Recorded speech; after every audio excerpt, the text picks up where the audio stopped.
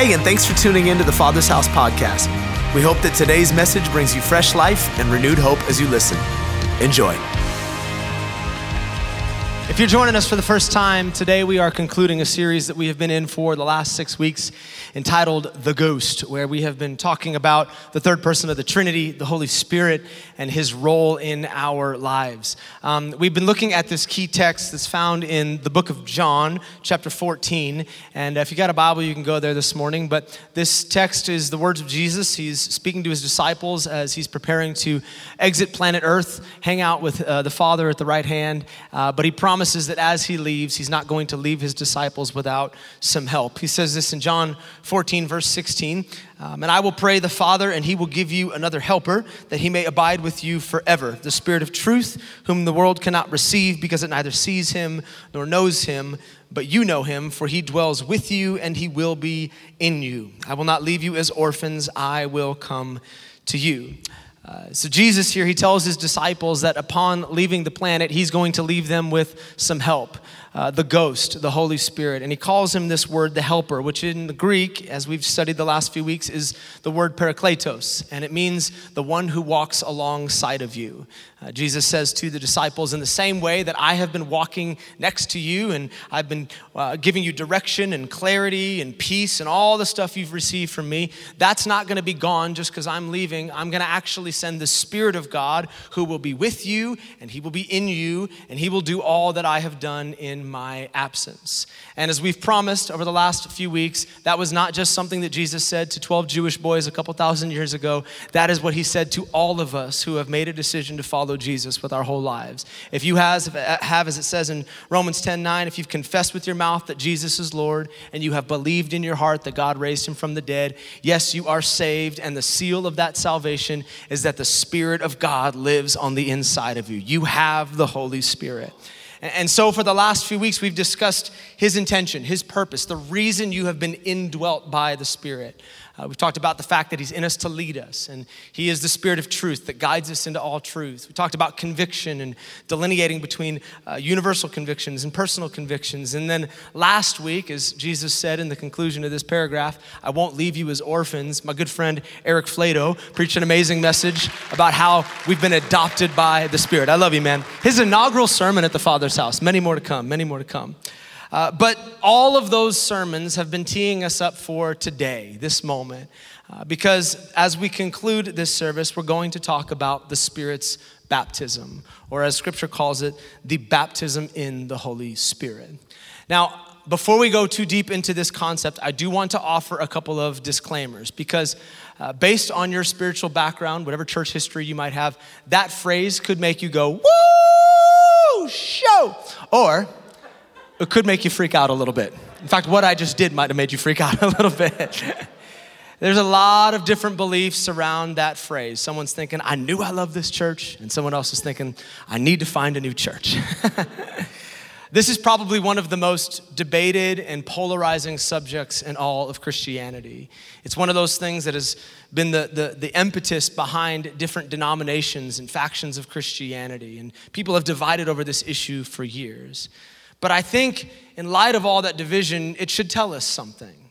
If people have been so confused and so divided over this issue, it should tell us that it must be pretty important. If the devil, who is the author of division and confusion, has worked overtime to confuse and divide the church over this issue, he must be threatened by the baptism in the Holy Spirit. There must be something so significant about this subject that makes hell itself shake if he wants to do everything he can to talk us out of a theology surrounding it. And if it makes him nervous, you guys know me. If I'm your pastor and this is your church, I'm an antagonist, man. I'm a confronter, and I like making the devil nervous. So today, we're gonna make the devil nervous, and we're gonna go ahead and talk about the thing that he doesn't want us to talk about. But as we do, I do need to offer a couple of disclaimers. And I'm gonna give you 3 as we step into this. And I think this might help some people to open up and receive what the Holy Spirit would speak to us. Number 1, I understand who is in the room today. And I don't mean because you signed in out front and I know your attendance record at the Father's House. That's not what I'm talking about. Although, just kidding. I mean that I understand that there is a myriad of different spiritual backgrounds represented on any given Sunday morning in our church. Some of you come from Catholic backgrounds, some from Reformed and more conservative backgrounds, others from charismatic backgrounds or Pentecostal backgrounds. Some of you have no spiritual background. You're like, I'm just happy to be here. I love Jesus, and this is my first church, and thank you, God. And I love you guys. You guys are my favorite in the room. But in light of all the different backgrounds, I'm going to be very sensitive with this subject because my goal today is not to talk you into something or persuade you about a belief system. That is not my goal. My goal is very simple. I want to look at the scriptures and discuss what the Bible has to say about this subject. Nothing else. We're going to look at a lot of Bible today. Disclaimer number 2. I also know that based on your spiritual background, when I use the phrase baptism in the Holy Spirit, there's probably a lot of things that start popping up in people's minds. Things that media has portrayed or maybe meetings that you've been in before. And perhaps even as I say that, there's an image of, a bunch of people screaming in tongues in a room, some people falling over on one side, some guy blowing a shofar back there, you getting hit in the face with a flag in the back of the room, and people doing a fire tunnel, and like someone swinging a sword and handling snakes, and all the stuff we've seen in church. Anyone been in that meeting before? Yeah, I've been in a few of those meetings before. I was the guy in the corner with like his leg kickstand, like, you will not push me over. I am gonna stand here. I'm that guy. That said, I need to offer this disclaimer. Our goal today is not to get weird. I do not have a box of snakes behind the stage, okay, just to be clear. I don't wanna get weird, I wanna get to the word. What does the word have to say about this subject? We're not gonna freak anybody out today and make you go to a different church. Number 3, last disclaimer. Even though I believe I'm gonna do a brilliant job of articulating all that this theology has to offer, I know that many of us might still disagree as we leave the room today. You might believe differently than we will unpack the scriptures and reveal today. And I wanna let you know that that's okay. It is okay to disagree about this subject, provided we don't divide around it. I tell our team this all the time. We are allowed to disagree, but we cannot divide over that subject. I think one of the greatest signs of maturity as a believer is to have the ability to disagree about something without dividing over it. I think our world would be better off if there were a whole lot of people that were willing to disagree about some stuff without dividing around it. We can have a different pneumatology, which is just a fancy word for the study of the Holy Spirit, but we can still live in harmony with one another.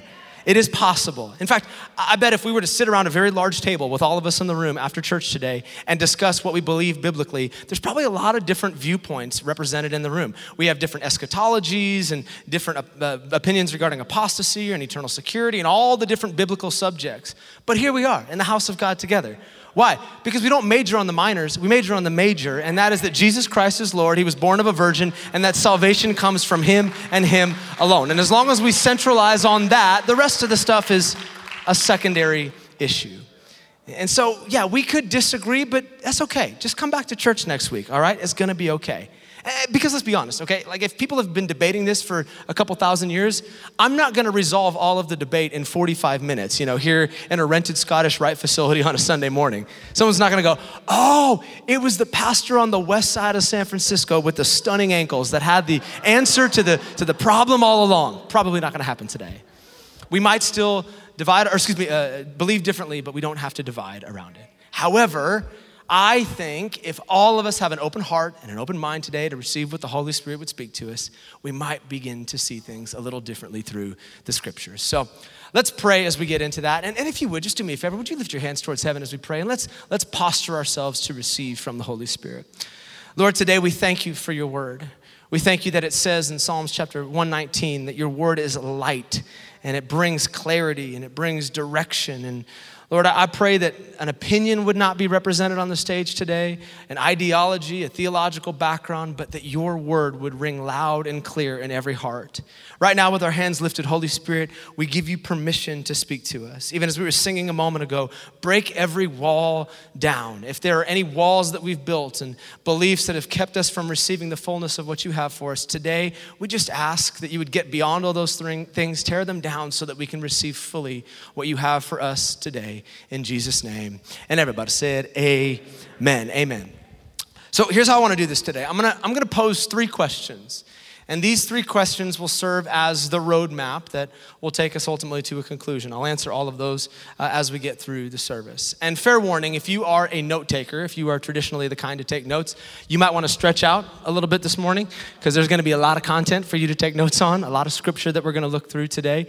If you are not generally a note taker, I might appeal to you this morning. It would be a great Sunday to start taking notes. This is a very important subject. Also, statistics show that if you take notes, you are 80% more likely to go to heaven. So you should consider, it's not true. It's only 40%. Okay. So here are the 3 questions we're going to hit today. As it pertains to the baptism of the Holy Spirit, what is it? When do we receive it? And why do we need it? What is the baptism of the Holy Spirit? When do we receive it? And why do each and every single one of us need it? Let's go straight in, shall we? So, what is the baptism of the Holy Spirit? That phrase finds its origin in the book of Matthew, right at the beginning of the Gospels. Jesus has yet to step into his earthly ministry, and his cousin, John the Baptist, he is standing on the shores of the Jordan River, and he is baptizing people as they repent of their sins. But in his baptism and in his declaration to the crowds, he begins to speak of another person, another baptism that's going to come by way of the Messiah. He says in Matthew chapter 3, verse 11, I baptize with water those who repent of their sins and turn to God, but someone is coming soon who is greater than I am, so much greater that I'm not even worthy to be his slave or carry his sandals. He will baptize you with the Holy Spirit. So here in Matthew, John draws an important distinction between these 2 baptisms. He says, I baptize in water, and Jesus, he's going to baptize you with the Holy Spirit. Now, Jesus comes at a later date, after he's resurrected, he looks at his disciples, and he begins to speak of this baptism that John alludes to here in Matthew 3. In Acts 1, he says this, once when he, Jesus, was eating with them, his disciples, he commanded them, don't leave Jerusalem until the Father sends you the gift he promised. As I told you before, John baptized with water, but in just a few days, you will be baptized with the Holy Spirit. And then he goes on to describe what that looks like. He says in verse 8, but you will receive power when the Holy Spirit comes upon you. Everybody say upon. Come on, say it louder through that mask. Upon. The Holy Spirit comes upon you, and you will be my witnesses, telling people about me everywhere in Jerusalem, throughout Judea and Samaria, and to the ends of the earth. So Jesus here begins to use very similar language to his cousin. In much the same way, he says, John baptized with water, but I am going to baptize you in the Holy Spirit. And then he gives this definition for the baptism in the Holy Spirit.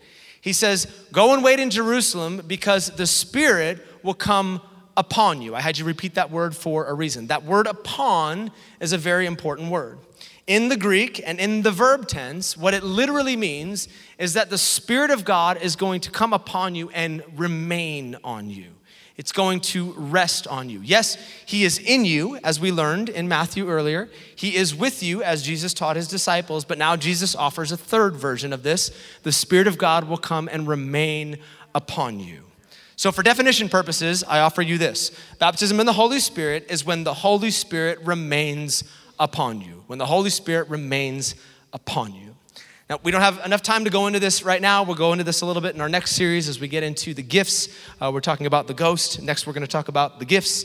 But remaining on you is a big deal. This is the first time that has ever happened in biblical history. This is a brand new concept to Jesus and his disciples.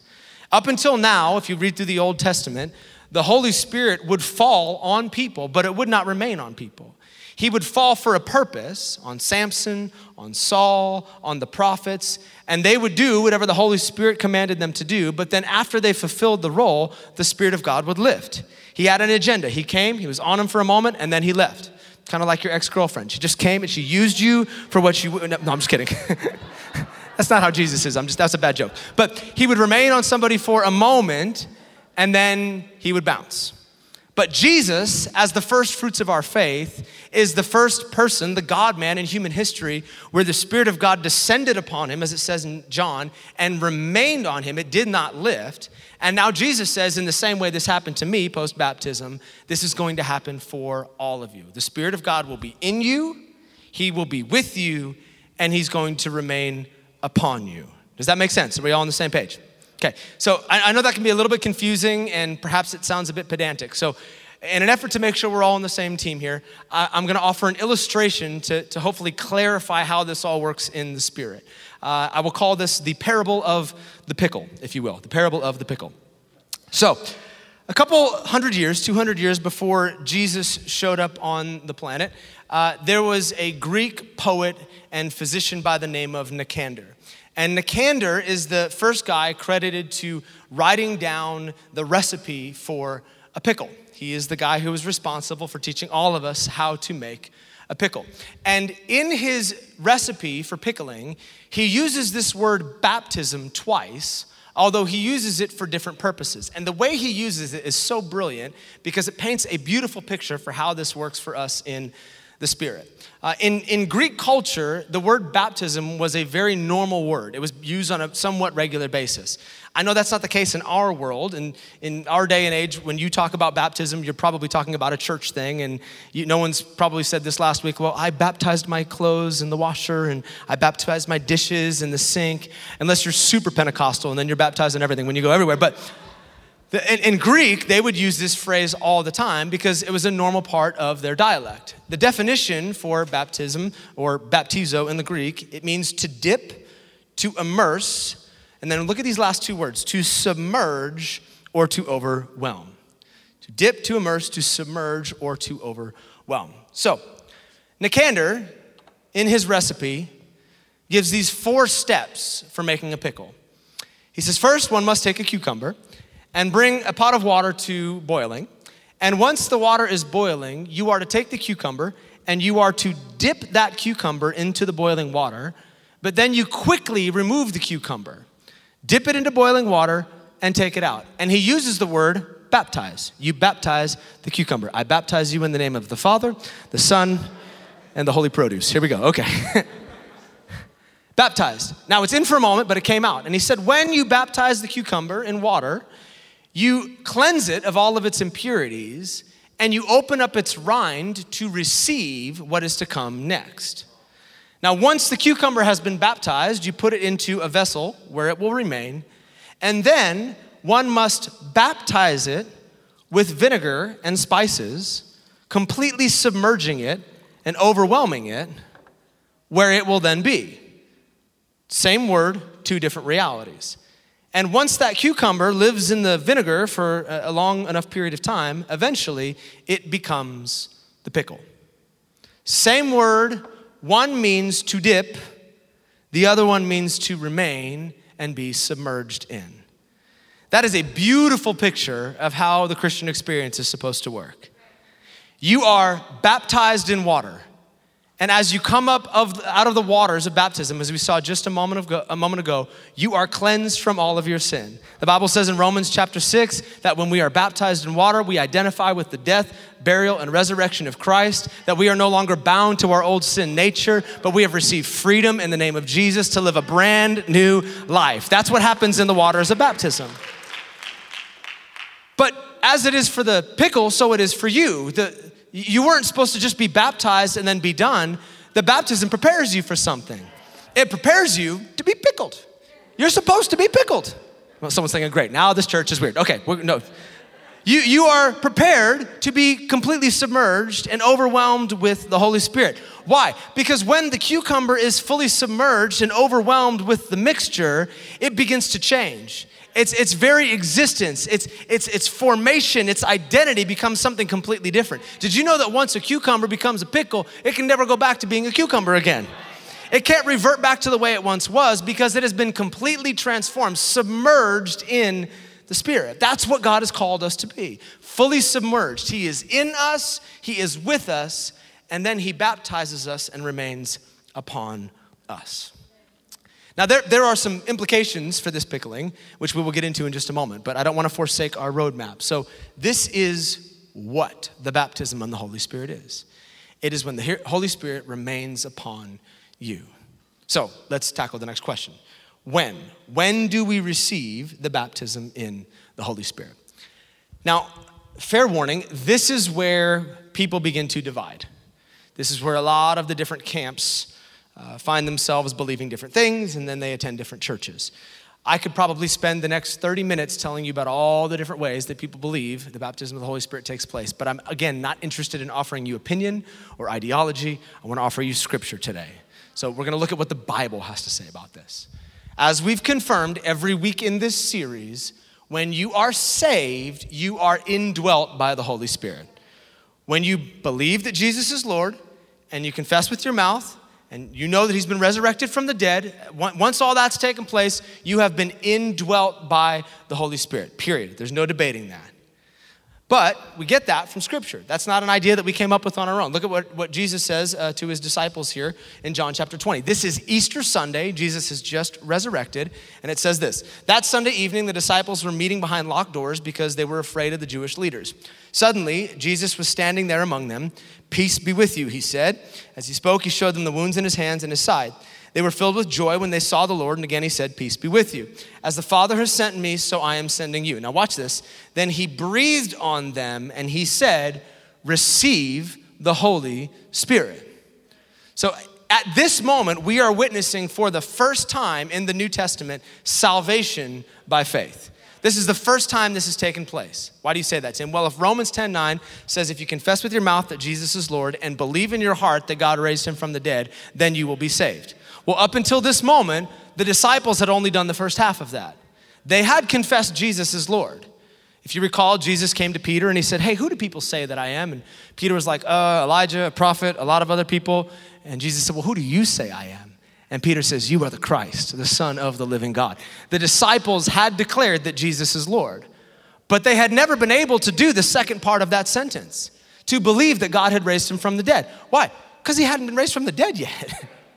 But now, Jesus teleports into a room. I want that gift if it's available. He teleports into a room and he reveals himself to the disciples as the resurrected Christ. And for the first time in human history, someone has the ability to believe that he has been resurrected from the dead. And so now their confession along with their belief has made a way for their salvation. And that salvation is sealed by the indwelling of the Holy Spirit. He says, "Receive the Holy Spirit," and they do. So, let me ask a very dumb question. The answer is obvious. This is not a trick question, but it's important we understand this. At this moment, do the disciples have the Holy Spirit? Yes, the answer is yes. Okay, we just read it. Jesus breathed on them and said, "Receive the Holy Spirit." So they have the Holy Spirit. But then that same Jesus tells his disciples in Acts chapter 1, "Hey, I'd like you to go to Jerusalem and I want you to wait for the Spirit to come upon you, to be baptized in the Holy Spirit."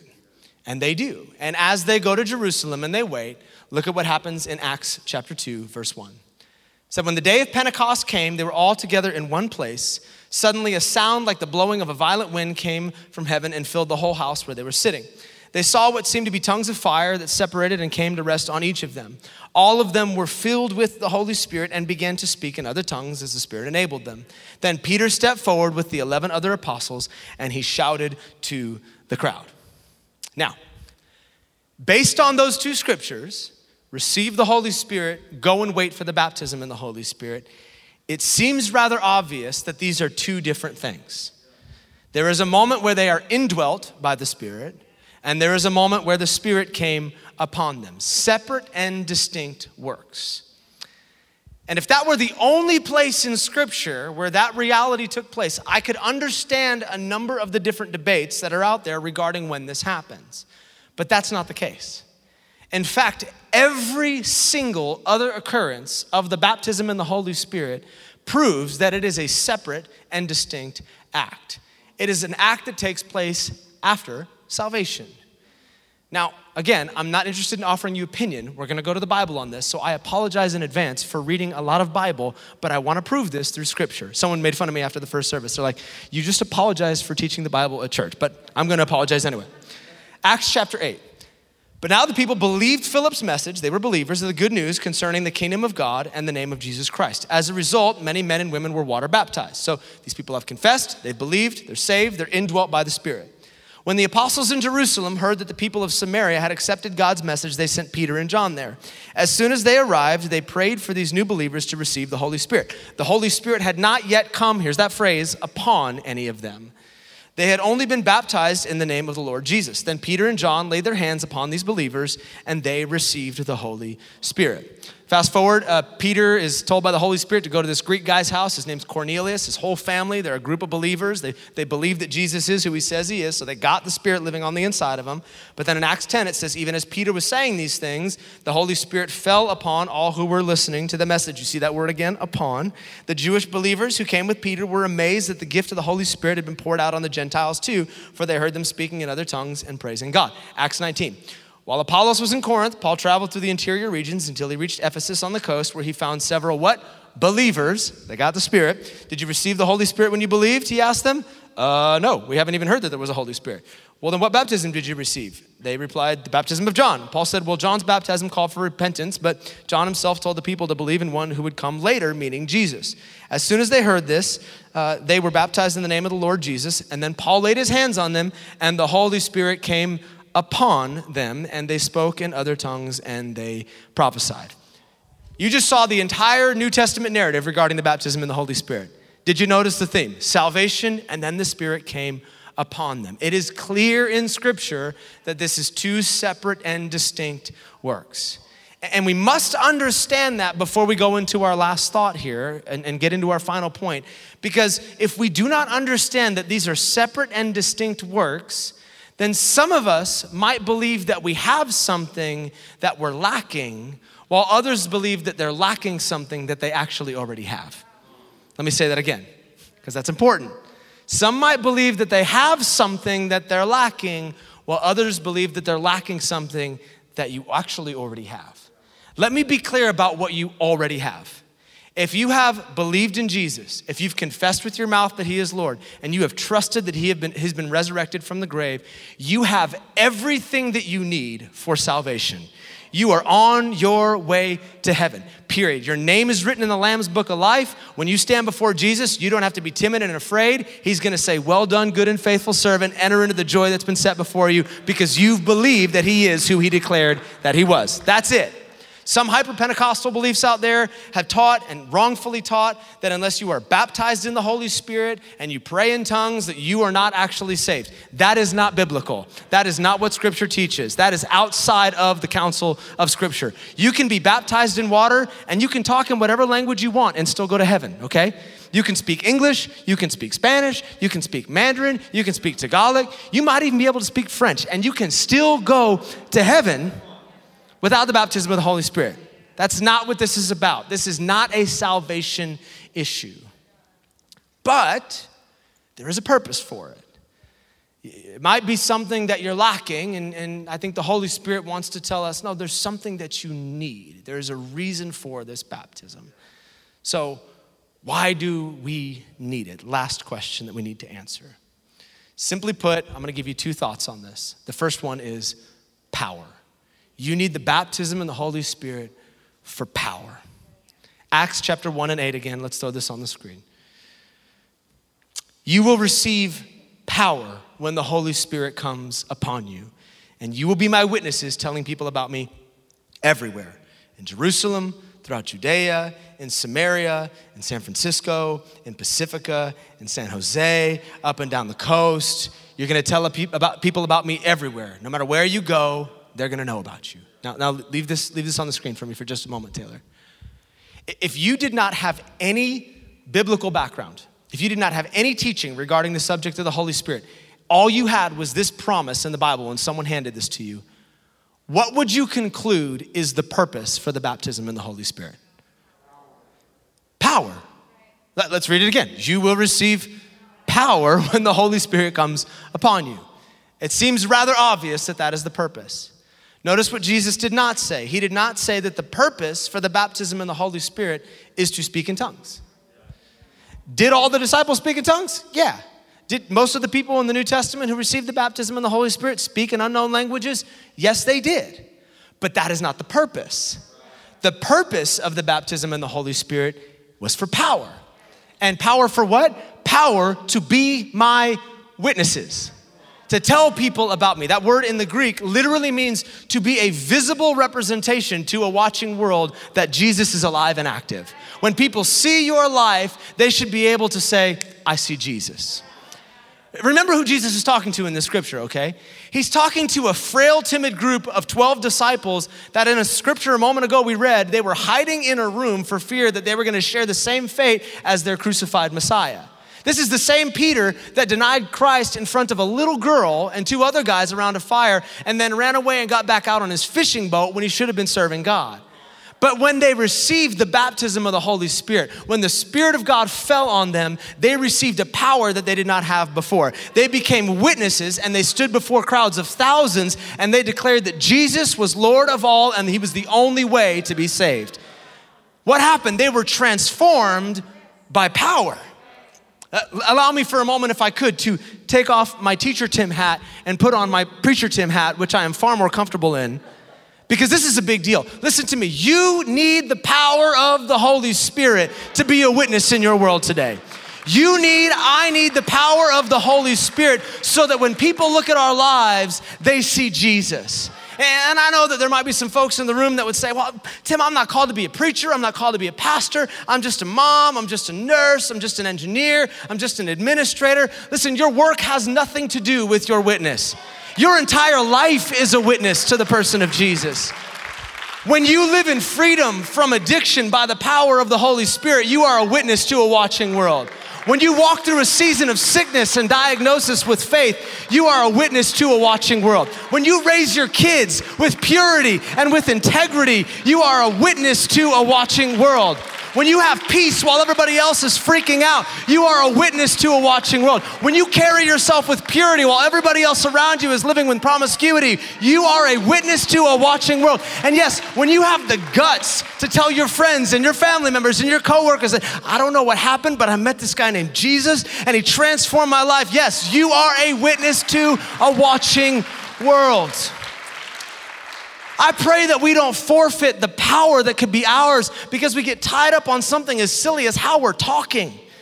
Bad teaching and bad theology and fear for speaking in tongues. Meanwhile, we are forfeiting the very thing that makes us different from everybody else on planet Earth, that we have received boldness and power to declare our Savior to a desperate and dying world. We need power. You need the power of the Holy Spirit. This is off the dome, but there is someone here today who's been living in addiction for years, and no matter how hard you try to shake it, you can't. It's the power of the Holy Spirit that's gonna break that thing. There's someone here who recently received a diagnosis, and you are living in fear underneath that thing. You need power from the Holy Spirit to see your diagnosis a little bit differently. You need the power that only comes by the baptism, the remaining upon of the Holy Spirit. We need the power. But there's a second need, a second why for this. And this is where we will transition perhaps into a little bit of opinion, but I believe biblical opinion. Second reason we need the baptism of the Holy Spirit is for prayer. We need him for power and we need him for prayer. Look at what scripture says in the book of 1 Corinthians. 1 Corinthians 14, for if I pray in tongues, my spirit is praying, but I don't understand what I'm saying. Well, then what shall I do? Well, I'm gonna pray in the Spirit, and I will also pray in English or Tagalog or Mandarin. I will sing in the Spirit, and I will also sing in words I understand. Look at this, Romans chapter 8. I love this scripture. Likewise, the Spirit helps us in our weakness, for we don't know what to pray as we ought. But the Spirit himself intercedes for us with groanings, with words we don't even understand. And he who searches the heart knows what is the mind of the Spirit, because the Spirit prays for the saints according to the perfect will of God. These two scriptures, they delineate between the two different kinds of prayer, the two different kinds of prayers that we need to be aware of. And some smart theologians, far smarter than I, have delineated between this, calling it the gift of tongues and the grace of tongues. I don't have a lot of time to unpack that this morning. One is for public use that requires interpretation, another for private use, praying in the Spirit. If you're curious about any of that, email us. I will send you a bunch of great resources and you can research that this week. But for the sake of our conversation today, I want to keep it as simple as possible. Why do we need the power of the Holy Spirit? For prayer. We need the baptism in the Holy Spirit so that we can pray in the Spirit. Paul tells us here that the Spirit of God inside of us has the capacity to pray for us.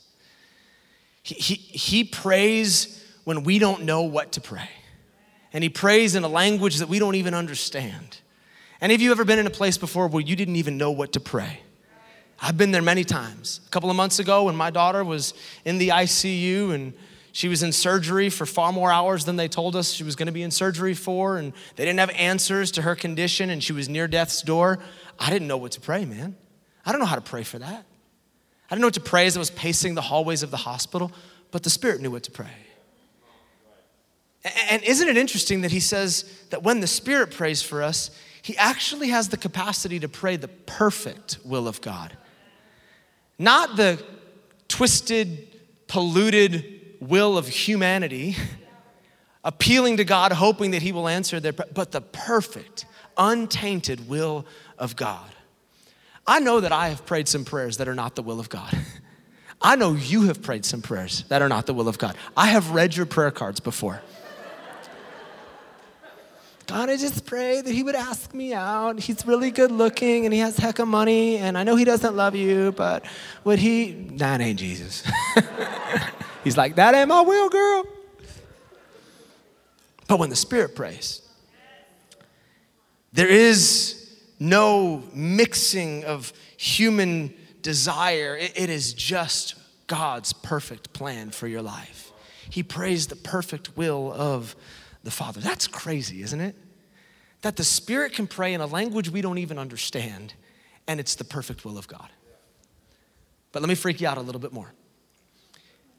That's actually been proven in science. It's literally been proven that when people pray in the Spirit, when they pray in tongues, that they don't understand what they're saying. There was a neurologist by the name of Andrew Newberg, and he was not a believer, but he was curious about this phenomenon of Christians speaking in tongues. And so he invited a number of subjects over to his offices, and he hooked them up to some brain scanners, and he asked them to pray in English and then to pray in tongues. And he was going to scan their brains while they were praying to determine whether or not they actually knew what they were saying. He was convinced that this was all a bunch of nonsense, that what the Bible was saying and what these people were claiming was not true, and so he was set out to prove it. However, what he found after scanning them is that when they prayed in English, the frontal lobe, which is the part of your brain that processes language, was lighting up, it was active, and people knew exactly what they were saying. But when he asked them to begin to sing or to pray in tongues, that whole section of the frontal lobe went dark on the scan, and there was no explanation. They were praying something, but they didn't know what they were praying. Now, he was not a believer, and this was not a convincing moment for him. He said, I don't know whether or not the Spirit of God is praying or not, but here's what I can tell you. Their claims are true. They have no idea what they're praying. I'm convinced it's just scientific proof of what we already know through Scripture, that when the Spirit prays, we may not know what he's saying, but he's praying the perfect will of God, and he's making intercession for us. That is why, and I don't mean to freak anybody out with this, but that is why I pray in tongues every single day. Thank you, Joe. I pray in tongues because I don't know the will of God for my life. I pray in tongues because sometimes I don't know how to pray. And I'll conclude my prayers in English, and then I'll start praying in the Spirit. I'll go before the Word, and I'll pray in the Spirit, asking the Spirit to reveal things to me. As I'm walking around throughout the day, I'll find myself praying, and I don't do it weird. I'm not like in the produce section of the grocery store and just like lose control, like freaking people out. We have enough weirdos in Christendom. We don't need any more, all right? I'm trying to make them normal, a little bit more normal, okay? But I pray in the Spirit. And when I pray in the Spirit, the perfect will of God for my family, for my life, for our city, for our church is being offered up by the Spirit of God inside of me to the Father. That's amazing. And it is for that reason that I am convinced, again, this is going to be opinion, but I am convinced that every believer has the opportunity to be baptized in the Spirit and to pray in the Spirit. I don't believe that every believer has the gift of tongues. I think that is distributed, as we see in Scripture, to some, but not to all. But I believe that all believers have the grace of tongues. I believe that everyone can pray in the Spirit. And here's why I say that. If God is good, which he is, and he has given us the gift of the Holy Spirit to pray when we don't know what to pray and to pray the perfect will of the Father, why would he withhold that from some of his children? Why would he allow some to access but others not when we all face the same problems in life? I don't think he would. And I think that Jesus actually backs that up in Scripture. Last verse before we conclude, and I'll have the band come with this, but this is Luke chapter 11, verse 11. Jesus says, "You fathers, if your children ask for a fish, do you give them a snake instead? Or if they ask for an egg, do you give them a scorpion? Of course not. So if you sinful people know how to give good gifts to your children, how much more will your heavenly Father give the Holy Spirit to those who ask him?" Of course he would. He's a good Father that distributes good gifts. He will give it to those who ask. Now, I know that's a lot of information. It's like drinking from a fire hydrant today. But I want to end with a very simple question, okay? As we've considered all of this, what is it? When does it happen? Why do we need it? Here's my question I pose to you. Have you been pickled? Have you received the baptism in the Holy Spirit? How do I know? Do you have some power? Let's put the debatable side of tongues aside for a moment. Are you a powerful witness to Jesus? Does your life display to a watching world that he is God and he is all powerful and that life is different as a result of him being in your heart? Is your life any different? Are you a powerful witness? And I believe that the Holy Spirit is speaking to every one of us right now and he's appealing, hey, this is for you. Or, hey, you've got what you need. Now, he's good like that. But I'm asking, have you received this? And if you have not, but you would like to, today we're gonna pray for that. And here's how we're gonna conclude the service. As I mentioned at the beginning, our band is gonna play one last song and we're gonna worship together. And as the band begins to sing, you're gonna have one of two options. Option number one, you are welcome to head out to the porch, eat the donut holes, drink the coffee, enjoy one another's company. There's exits to right and my left. Unfasten your seat. We can go out by all means. But for those who would like to receive the baptism in the Holy Spirit, I'm gonna ask you to remain in the room and to come forward to these altars. I know we don't normally do that. And to stand and worship around here. We're gonna worship for a little bit and then we're gonna do what Scripture has taught us to do. A bunch of our prayer leaders are gonna come and they're gonna begin to lay hands on people around you. They'll come in behind you and lay hands on you. And we're just gonna pray. We're gonna pray that everyone who is interested would receive the baptism of the Holy Spirit. And we don't have to strive for this. I'll tell you right now, everybody who comes and asks for the baptism of the Holy Spirit is going to receive the baptism of the Holy Spirit. Why? Because Jesus just said it right there. If you ask for it, you will receive it. Now here's what I did not say. I did not say that everybody's gonna pray in tongues. I did not say that that's even what we're aiming for up here. Some might, that's cool. Others may not. If it is for private prayer, it may happen in private as it has for many others. But we are going to all receive the baptism in the Holy Spirit. Now, I know that normally at the conclusion of our services, we open up the altars, and if you need prayer for anything else, have you come this direction and receive prayer. Today, I would like to reserve our altars for this specific purpose, for the baptism in the Holy Spirit.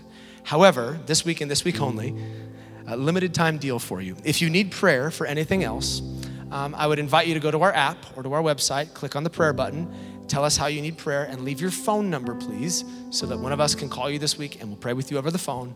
Or if you're in desperate need, we will come and we'll find you and we'll hang out and we'll pray together. We're willing to commit to that this week because we want to make sure that we focus the altar time on this moment.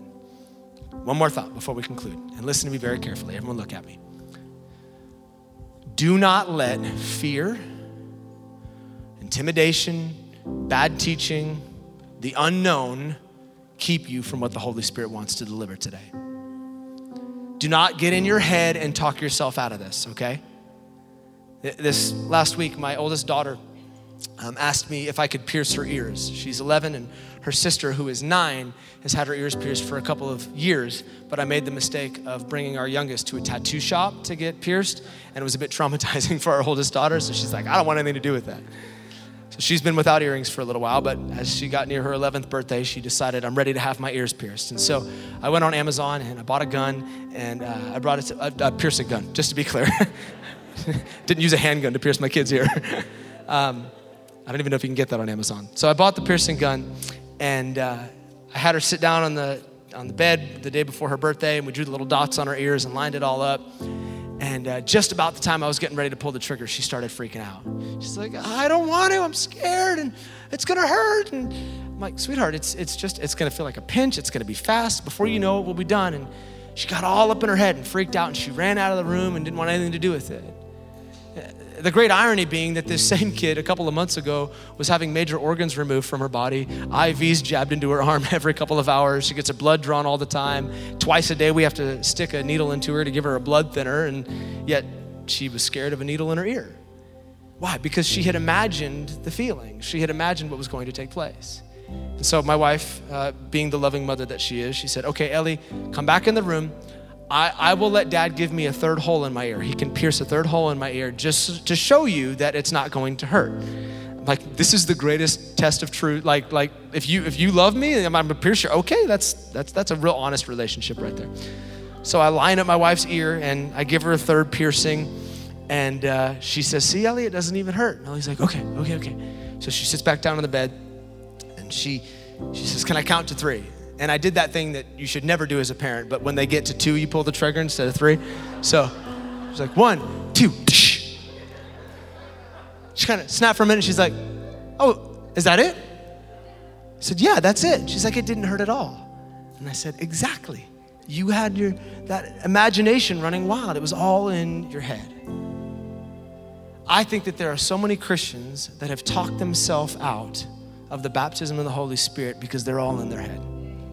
They have imagined some kind of weird possession that takes place where you're writhing on the floor and uncontrollably speaking in tongues. And that's not what this is. That's not how God works. This is a promise that we see all throughout Scripture, and the Holy Spirit is making it available to you today. Do you want to receive this? Don't talk yourself out of it. Don't be the 50-year-old in the Spirit without your ears pierced because you've talked yourself out of this. It's yours. It's a free gift. Amen? So let me pray, and then we'll give some directives from there for those that want to receive prayer for this. Why don't we bow our heads and close our eyes, and let's just one more time appeal to the Holy Spirit. Holy Spirit, we welcome you right now. I pray that anyone in this room who feels unready, apprehensive, going through the narrative of reasons why they shouldn't, just right now, would you break all those barriers down? Get to our hearts today. Even now, as we get ready to conclude, as I mentioned earlier, if this is in fact a subsequent work, if it is after salvation, then there are perhaps some in the room today that before we pray for anything else, we need to pray for that you would get things right with Jesus before we ask the Holy Spirit to come upon you. And if you're here this morning and you would say, hey, Tim, I'm far from God, and I don't know that the Spirit lives on the inside of me. I've been away from Jesus, or I've never made a decision to follow him. I want to appeal to you first and say, are you interested in being saved before anything? If that's you, I want to pray a very simple prayer with you. But before I do that, would you do me a quick favor? If you need to get things right with Christ today, would you quickly lift your hand up and look at me so that I know who I'm praying with? Right on, bro. Got you right there. Yes, right there, man. Awesome. Yeah, right here in the second row, right there. Yeah, in the back. I got you. Both you guys up there. Awesome. Yeah, right here. Sweet. Okay, I'm going to pray a very simple prayer. You can just repeat this in your heart after me, but this is preparing us for what's next. You can say, Jesus, today I give you my life. I thank you for giving yours for mine. Today I choose to follow you. Help me to be your disciple. I invite your Spirit to come and live on the inside of me. May I walk in your ways from this day forward until that moment where I meet you in eternity and you look me in the eye and you say, well done, good and faithful servant. Enter into the joy that has been set before you. Today I give you all of me and I receive all of you in return. In Jesus' name, amen. Amen. Come on, for all those that just made that decision, can we celebrate today? Can we celebrate? Hey, thanks for taking the time to listen to the Father's House podcast. We hope it helped you wherever you're at in your journey. And listen, we want to pray with you if you're going through something right now that's difficult. You can go to our website, tfh.church, and click on the prayer and praise link and tell us how to join you in prayer. Until next time, be blessed.